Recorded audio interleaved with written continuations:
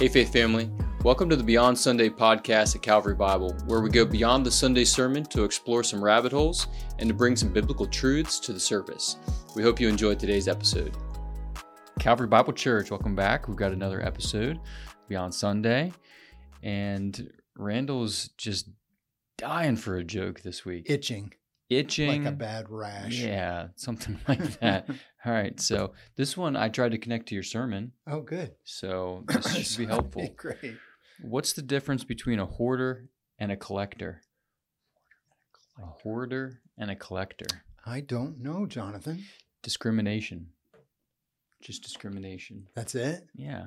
Collectors, everyone thinks highly of collectors, but hoarders, it's just discrimination. There's poor people. Wow.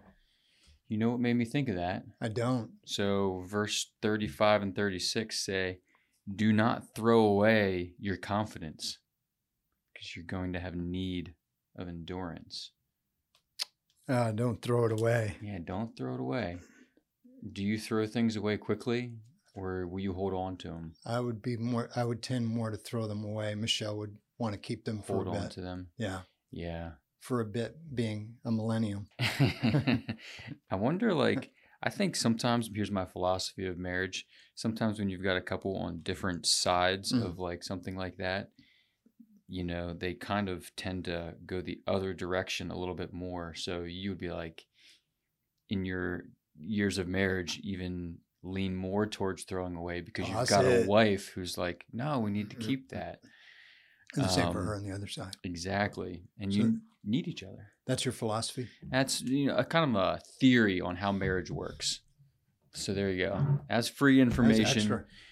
Yeah, but I can go both ways. I probably tend to hold on to something, but when you hold on to something and then you find a need for it, it's a really major victory.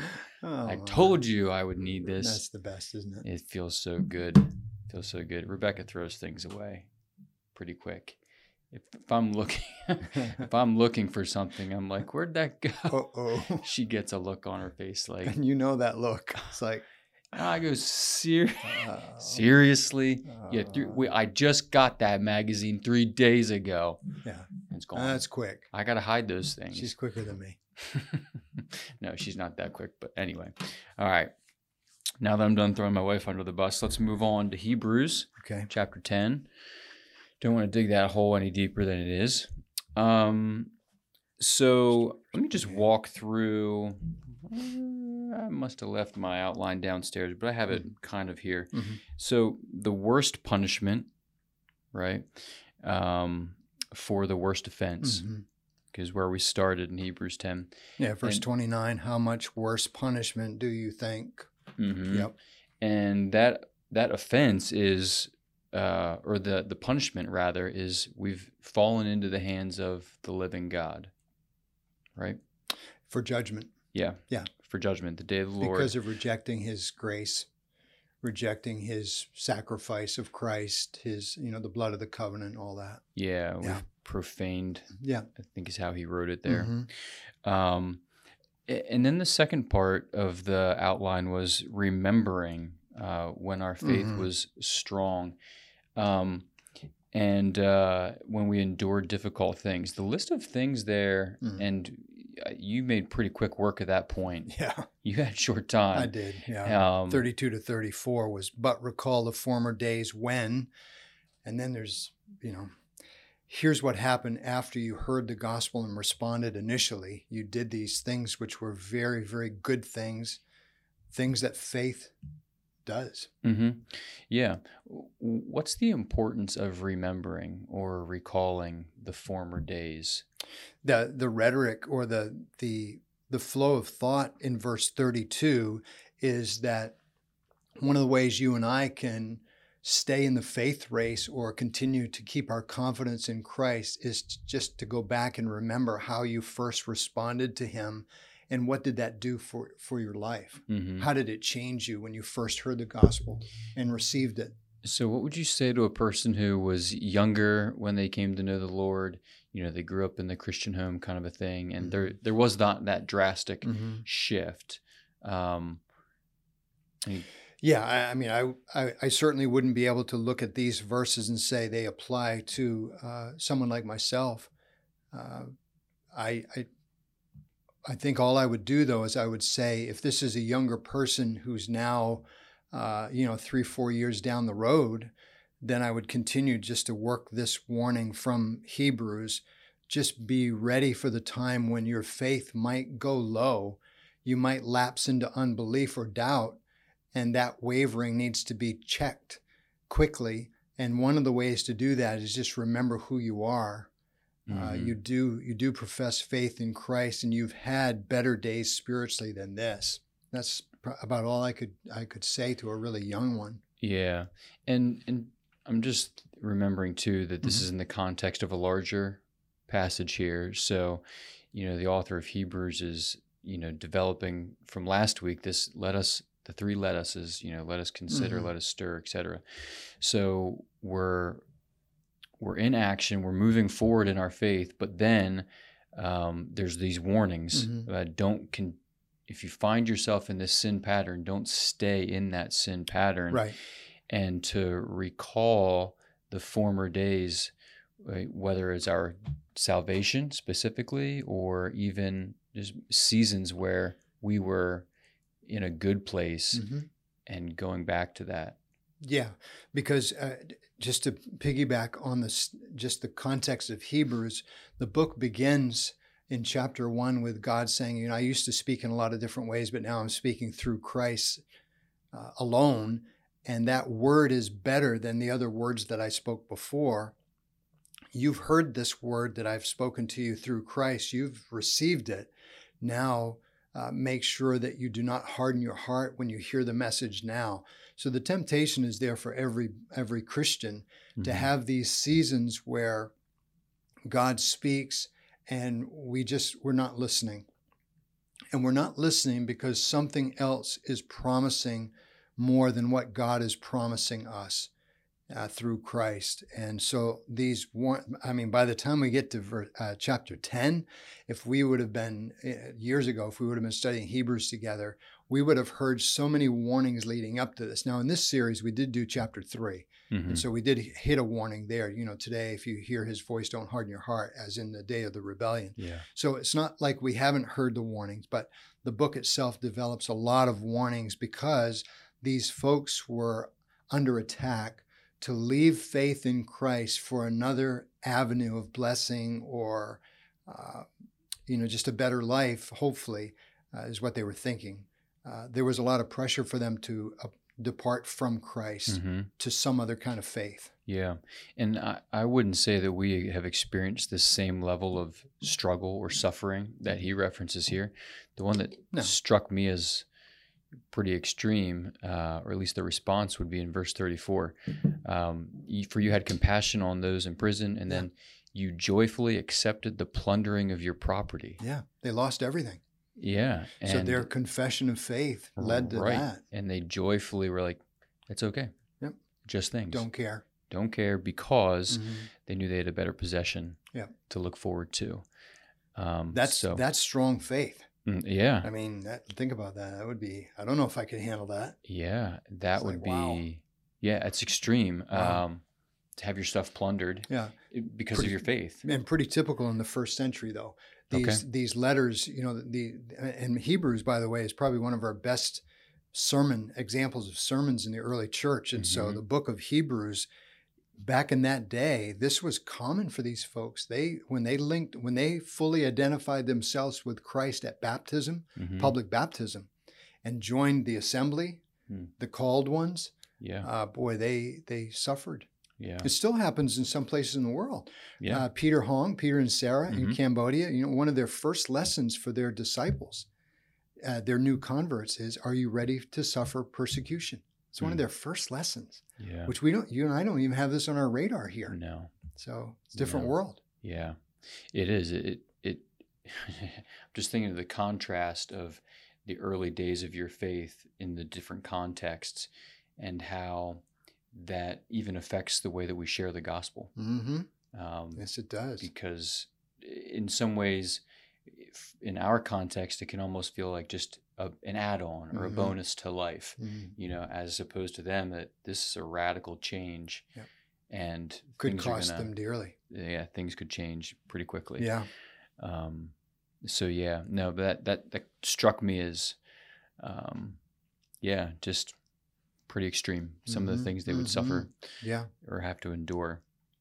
And really, where I want to spend, I guess, the bulk of our time, if not the rest of it, is in this, these verses at the end that kind of make this connection between shrinking back and not having faith. So I would say there seems to be a connection there between those two. Is that a fair statement? For sure. Okay. Yeah.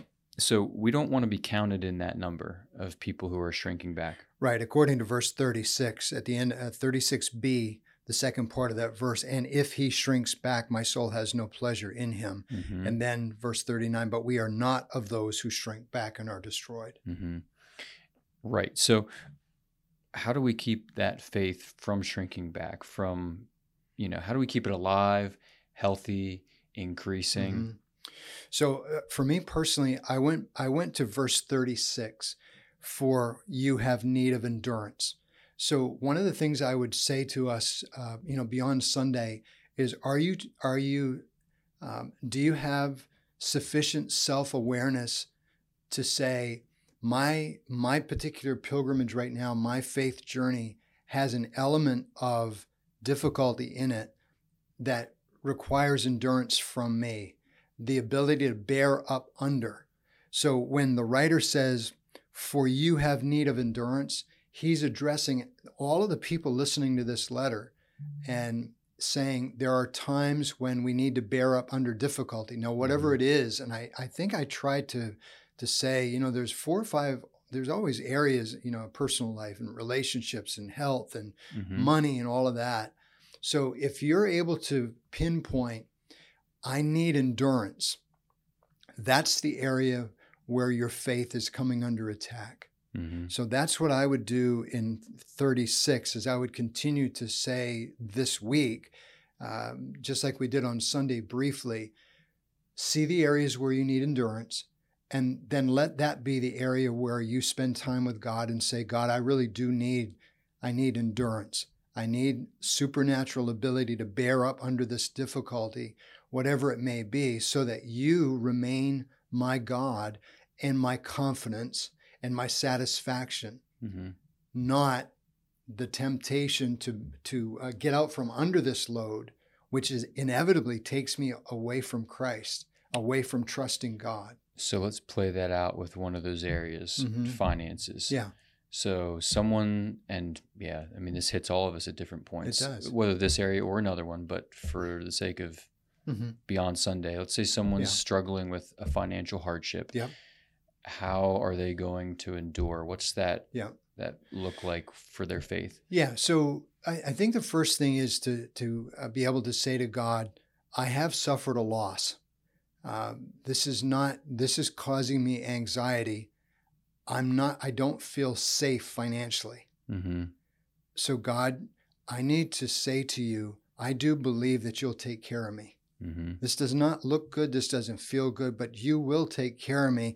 And now what I'm doing is I'm saying, let me find the text.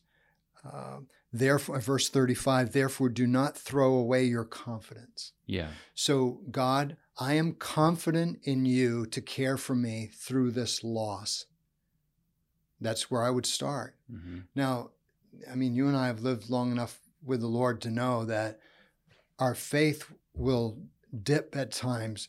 And so maybe you committed yourself to the Lord at 8 o'clock in the morning, but then at 9:15, here you are again. And all of a sudden, right in my thought, in your thoughts are, the anxiety hits again. Or even if it's not anxiety, your mind starts to run that scenario of, wow, what am I going to do? Yeah. What if? Yeah. That.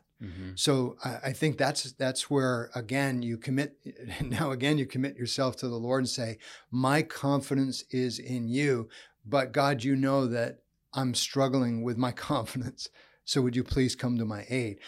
I'll go back to, this sounds like a broken record, some people don't even know what records are anymore, but it's a broken record if I say also tell someone.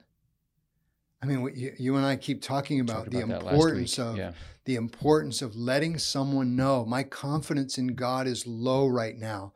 Just think about how great that is in a faith family when you and I have the ability to text someone quickly. Mm-hmm. My confidence is low right now in Christ. Would you please say a prayer for me? Yeah. So those are a couple of tangible steps that a believer takes so that you continue to keep your confidence, keep that tight grip on your trust in God's ability to save without going to, let me go back to this word again, if he shrinks back, but we are not of those who shrink back. When I took a close look at that, because I wasn't familiar with that term, just to think about it, it means hesitancy. Yep. So shrinking back would be, we were up at the fair to see some of the kids, your family in particular, showing the goats that day. Well, what if I was afraid of goats? Okay, so maybe I'm from the city. I've never seen a goat, and they look like, wow. Some of them have horns, and well, what's that gonna? So I go. If you said to me, oh, hey, go pet one of the goats, and I start to go, but then I shrink back. In other words, I'm hesitating to reach out. That's probably a dumb image, but for me, that's a shrink back. No, I'm hesitant. I'm not confident enough to stay there. I'm going to shrink back. Yeah, that's a good synonym to that word to flesh it out a little bit. Another way my mind went was if I'm on the soccer field and as a defender, if I start to hesitate, oh my goodness, whether it's a 50-50 ball, if you hesitate, that's a great example. You're gonna, or if an offensive person senses that there's a weakness there because you're unsure, they're just gonna exploit that. Yeah. And great point. Faithfully speaking, that can happen when we begin to question, hesitate, feel unsure. Yeah. That's a great example again of the spatial aspect of hesitating. That's a sort of a spatial. We were both giving sort of a spatial image of that. I think that's helpful. Yeah, and I was reminded of Hebrews 12. The words to look to Jesus, the founder and perfecter of our faith. So being reminded that it's not necessarily I do want to have that posture of leaning into the Lord, but not have a mindset where I've got to make my faith strong. Right. Jesus is going to do that work and perfect it. Keep the right focus. I wished we had such a great service. It was packed. I wanted to get out of that at the right time so we could go to the baptism. But what's fascinating is, but we are of those who have faith and preserve their souls.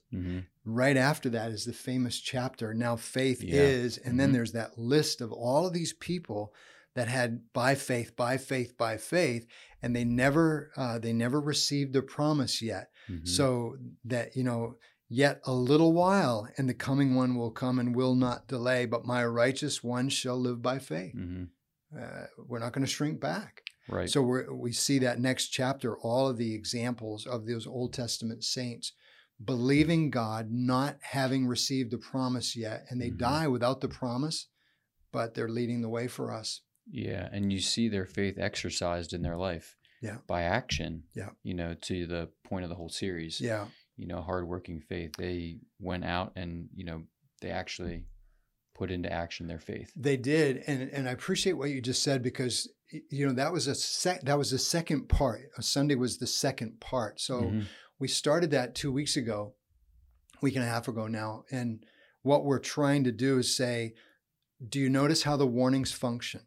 The warnings are functioning to us so that we will be reminded not to lose grip on our faith in Christ and move away from him or sort of drift from him. And that just means putting your faith to work this week. That's what we have to do. Yeah. Hoard your confidence. How did you say it? Hoard your confidence. Collect it. collect it. That sounds a little nicer. Yeah, good. No, that's helpful. Anything else you want to add that you didn't get to on Sunday? Nothing. That could take a while. We should do this every week where Randy gets 35 minutes and then you can just expand. Yeah, I love it. Dan Pierce would like that. Yeah, Dan Pierce is not the only one. Ron Mumper, as he was leaving, he looked at me with a big smile. Thank you for that short sermon. And he kept going. It was funny. It was great. The It was a great service, though. Wow, the baptisms were powerful. Yeah. Ooh. Yeah. You did a great job with those. And thank you. I think everybody, I said to Michelle, I said, wasn't it great to feel the excitement of everybody was so excited for these people. Yeah. You could feel it. Yeah. And I just, again, I said it on Sunday, but to see the variety of ages there and to hear the testimonies, powerful.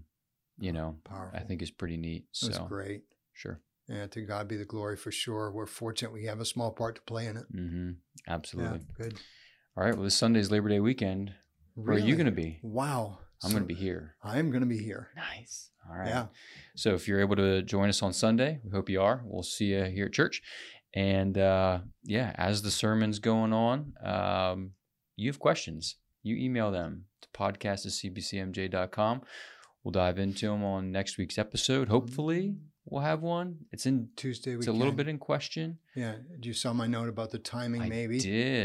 I did. We end the series, the summer series ends, Lord willing, this coming Sunday with that very familiar passage from James 2. I wanted to save what I call the best for last.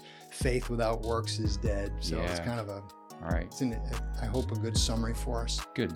I'm looking forward to it. All right, Faith family, we love you. We'll see you on Sunday. Thanks again for joining us on today's episode. And remember, our Sunday sermons are meant to lead us to a life of worship beyond Sunday.